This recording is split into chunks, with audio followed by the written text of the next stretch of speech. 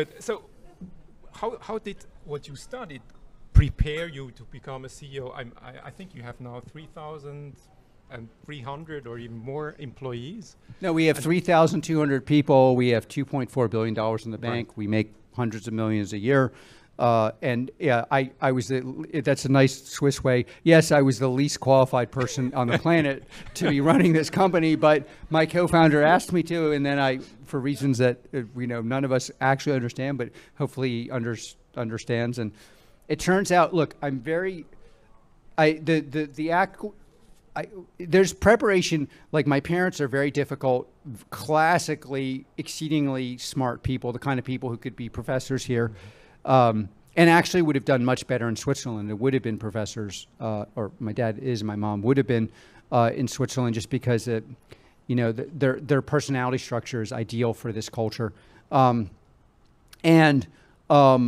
I was used to managing, but they're not operational. So I began with managing high IQ people who are difficult since I was a little kid. And that was my job as a child, to manage my parents. And then I have a facility for this, and now I have done granular philosophy, so it does map. Germanic philosophy does map to Java in a weird way, or people who are thinking in Java are very similar to people who are thinking in Luhmann. And then, honestly, the cross-cultural upbringing, we have an international business, and we do business all over the globe, although only not in Russia or China. And so that helps. And I have in all modesty, I've had a couple ideas that I think are way ahead of their time. The PG product was at least 10 years ahead of its time. The anti-terror product you referenced, the Foundry product, which powered a lot of COVID distribution in the world, not in Switzerland, but in England and America at scale, and saved probably hundreds and hundreds, if not millions of lives. The anti-terror work that's been done in Europe, which I believe is one of the main reasons why people aren't goose-stepping across Europe.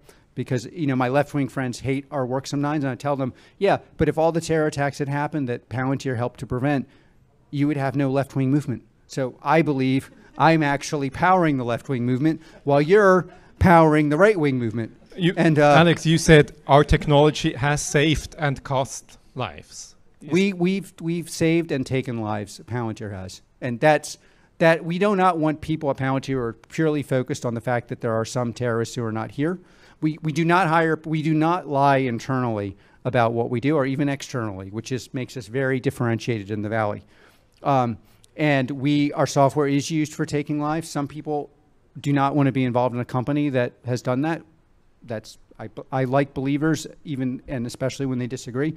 The software has also been used to save many lives, probably the most lives during COVID, but also on the battlefield across Western societies. And again, I made it as kind of a joke, but I think in a weird way, you're often oppositionally positioned to the politics you support. And very often people who are on the left are actually powering people on the right are powering the left. If you are in the business of protecting data, i.e. GDPR compliant use of anti-terror product in Europe, and you stop terror attacks, you're de facto hurting the far right. And so I think we've also, in my humble, somewhat progressive perspective, I think we've also saved some democracies across the world because of that. No, you're a progressive, you said, and I think your parents were also very left-leaning activists. What would I think about your company? Do you discuss it with them, or? Well, I mean, first of all, I'm not an academic, so I'm at the small table. So I get to look up at the big table where the academics get to talk. Journalists, by the way, you'd be very they'd rather have you should be adopted in my family. They wished I would have been an economist who works at the NZZ, but which I read regularly. I've explained why, but in any case, yeah, no, look, there was. Mostly, look, first of all, you have to start with the fact that they really would have preferred an academic or an artist or a journalist or maybe a teacher, or go pretty far down the list till you get to business person. So that's the main area of, disagreement. Yes, we've had hard discussions, primarily around the use of Palantir during ICE, primarily when Trump was president. I don't remind them, but I think it's worthy of note that debate seems to only exist when there's a Republican in office. I believe in politics independent of party. So, but I think that's a somewhat naive perspective in America. I believe we are, wir sind Überzeugungstäter.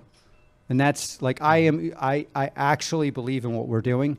And, you have to defend that. And now their love for me is greater than their disagreement on certain issues. But suffice it to say, there have been, hard discussions, not primarily with them, but with family members around them. And, it's like, but we are a belief actor. And if you believe, you have to accept people are not going to believe. Now, could you convince them? And the other question, in the Silicon Valley, your company now is based in Denver, as far as I know. Yeah. So you were not very happy with the other people in the Silicon Valley. You think they are on the wrong side, no? What happened there? Well, I actually think they're on no side. I think they're on their own side. That's my main critique. They're sophists pretending to be believers. We're believers who want to be left alone to do what we believe is important work. But, I think convincing people is quite hard. First of all, I don't believe you can convince people. I think they can convince themselves, which is why, like, a lot of times internally people are angry. They're like, but you didn't plug Palantir at that event. But it's like, you're not buying the used car from that guy on the corner either, right? It's like people will be convinced or they're not, and especially in Switzerland. It's like people need to you can provide people with the methodology you're using. They can look at your methodology. Then they can look at the facts for themselves. By the way, again, that's actually why I like the NSAT set, because you guys have a methodology. It's de facto kind of facts first methodology. It's very rare. Unfortunately, only people who can read German can read it. And then, you can decide for yourself somewhat. And then there's that's not a way most people are doing things nowadays, but it is the way I believe you should do them. I think convincing people of something is also hard because mostly, I spent half my life reading psychologists. So I think there's a primary process, which is your subconscious, which informs your secondary process. And I don't think it's easy to really be in dialogue with the primary process. A. B, a lot of times people aren't even that convinced about what they're saying. They're convinced that their friends agree with what they're saying. De facto, you're not going to convince them even if you convince them. But what you can do is say, this is why I believe it, this is what I'm doing, and this is why I'm going to do it. Silicon Valley, I think most people, there's a long version I'll skip, but we're in the second phase of Silicon Valley. And the second phase of Silicon Valley is I win, you lose, and I tell you I care. I don't believe it. Most people don't believe it. That's not the business we're in. We're in the first phase of Silicon Valley, which is building technology primarily for governments, making them dual use. The dual use thing powered the advancements in technology. There's an underlying disagreement between me and many people who agree with me or disagree with me in America. But in general, in America, more so than other places, people believe that democracy is ipso facto the way in which people will come to organize themselves. I believe democracy is the best organizational system, but to get it to convince people it's the best, it has to continually deliver value. And that most people are interested in the value creation democracy creates more than democracy itself. And if you neglect the value creation, over time you will end up with no democracy. Now, many people in America and across the world disagree with that. I wish they were right. I'm pretty certain that that is very naive. And I would say, for the record, almost no one outside of America believes that. And the lessons of World War II that people learned were often incorrect, because it looks like people adopted democracy because it was made more sense. It's more moral. I agree with that. But I think a lot of the world adopted democracy because they ended up healthier, wealthier, safer, better educated. The products worked better. You had international trade. And if you do not focus on those things, people are going to be like, screw democracy. I want those things. And that's why I'm very focused. We're very focused on things that make institutions run better, work better. By the way, work doesn't mean taking out terrorists without data protection. It means solving both problems. Delivering PPE, delivering masks, delivering vaccines, while protecting data, while making sure it's actually fair and just. It doesn't go just to the wealthy, that you can actually have a transparent system. And why are we focused on that? Because I believe that actual creation of value is actually what underscores and underpins democracy. And without that dialectic, you at the end will have no democracy. But most people disagree with that, especially in America. I think we are too intellectual and we don't know much about marketing. Is that the main problem? No, I'm Are not. you too perfectionist, No, perhaps? well, again, as an admirer of Swiss culture, you're doing exactly what I'm saying you shouldn't do. No, it's not that you're too intellectual. It's like there's a difference between doing art and doing science. Wissenschaft und Kunst. You are a social scientist or a scientist. I like economics. It's very valuable. But the kind of person that does economics well and the kind of person who writes music well, at core, subconsciously, you have similar brains. But it's not actually the same. And like if I hired you to write Bach #2, you probably wouldn't do as well as the person who can do that. If you took Schoenberg and said, be an economist, you'd probably be a pretty crappy economist.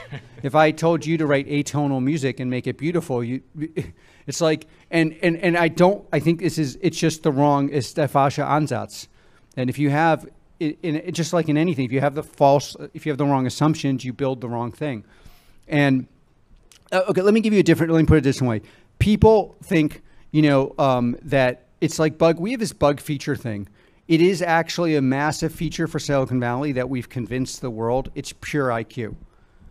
Because then somebody who's also got very high pure IQ will say, my pure IQ is better than your pure IQ. But in fact, it's IQ times creativity, and it's much more like art than science. And the scale function is much more like art, even because what do I actually do for a living? I manage the most obnoxious, difficult people you've ever met. Talk to Courtney. He's here. Courtney and I have ongoing battles of varying degrees over, I don't know how many years we've been doing this. Like, people ask in America, why do you cross-country ski? Why do you do Tai Chi? Why do you do other things? And they're like, they think I'm doing it for fun. No, I'm doing it to get the energy to deal with the assault of Courtney. Because if I want something to happen, I've got to manage essentially what is an artist. It's interesting what you say. We have here the chief of staff of the ETH, I think, the president of the ETH.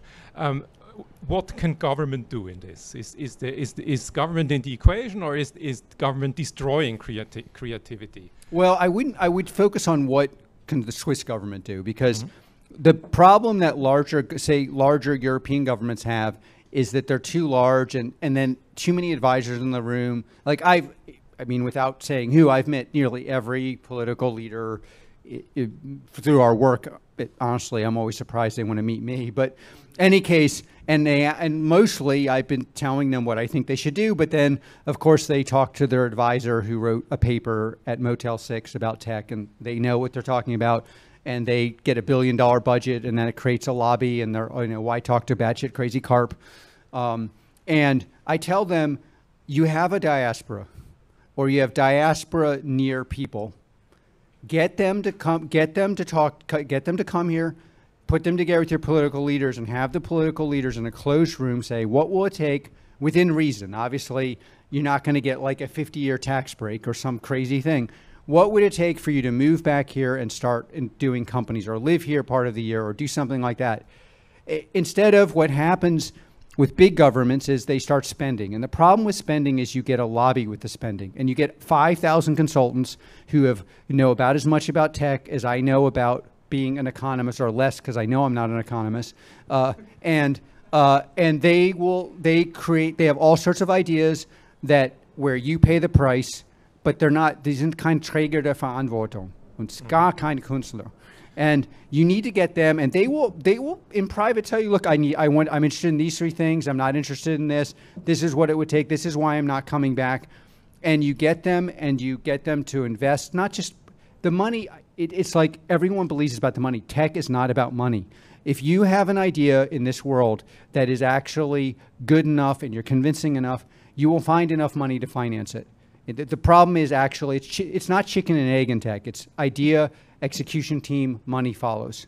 Alex, you're losing us. At least me a little bit. I know Piaget I know the watches of Piaget. And of course he was in Geneva as well as the.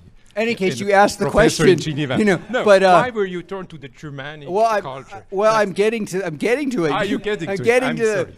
Getting to You're developing. I'm trying to. You ask a question, you get an answer.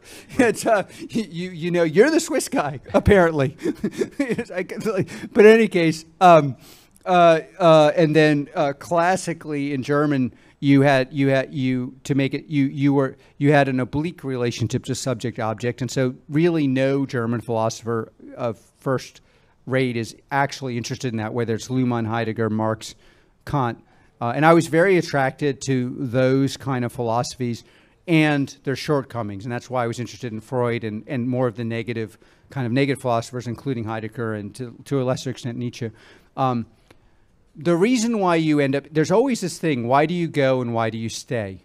And I think in every relationship, if you join a company, you join, why would someone like you join the NZZ? There's reasons why you went, reasons why I read the NZZ.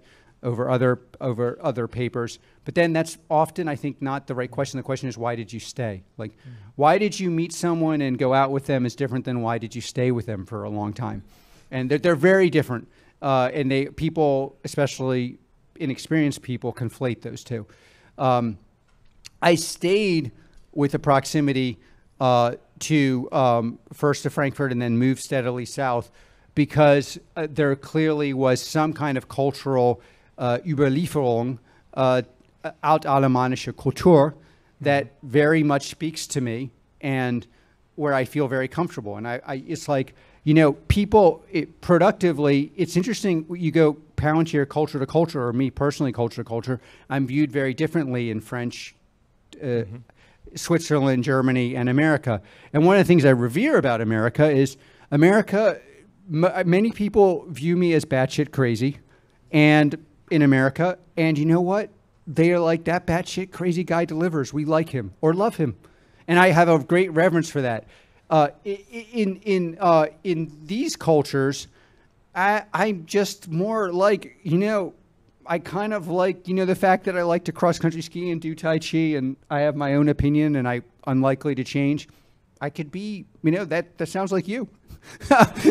You know, it's not that eigenartig, and I like that, and I get along. I mean, obviously not with every person from this region, but so there's like a personal element, and that's why I stayed. And then there's a business element. Our business, partly probably because I'm, you know, comfortable, and you know, like we have, you know, I built the business in France in French, although my French is not like my German, or English, but it's good enough to get important business off the ground and have friends. And you know, then the business gets bigger and bigger, and you know, there's like is eine Wechselwirkung, as we used to say in Altsoziologen, and that gets positive, positive, you know, entrenched, and that's how you end up at the Swiss American Freundschaftsverein. That's American like Swiss Foundation, excellent.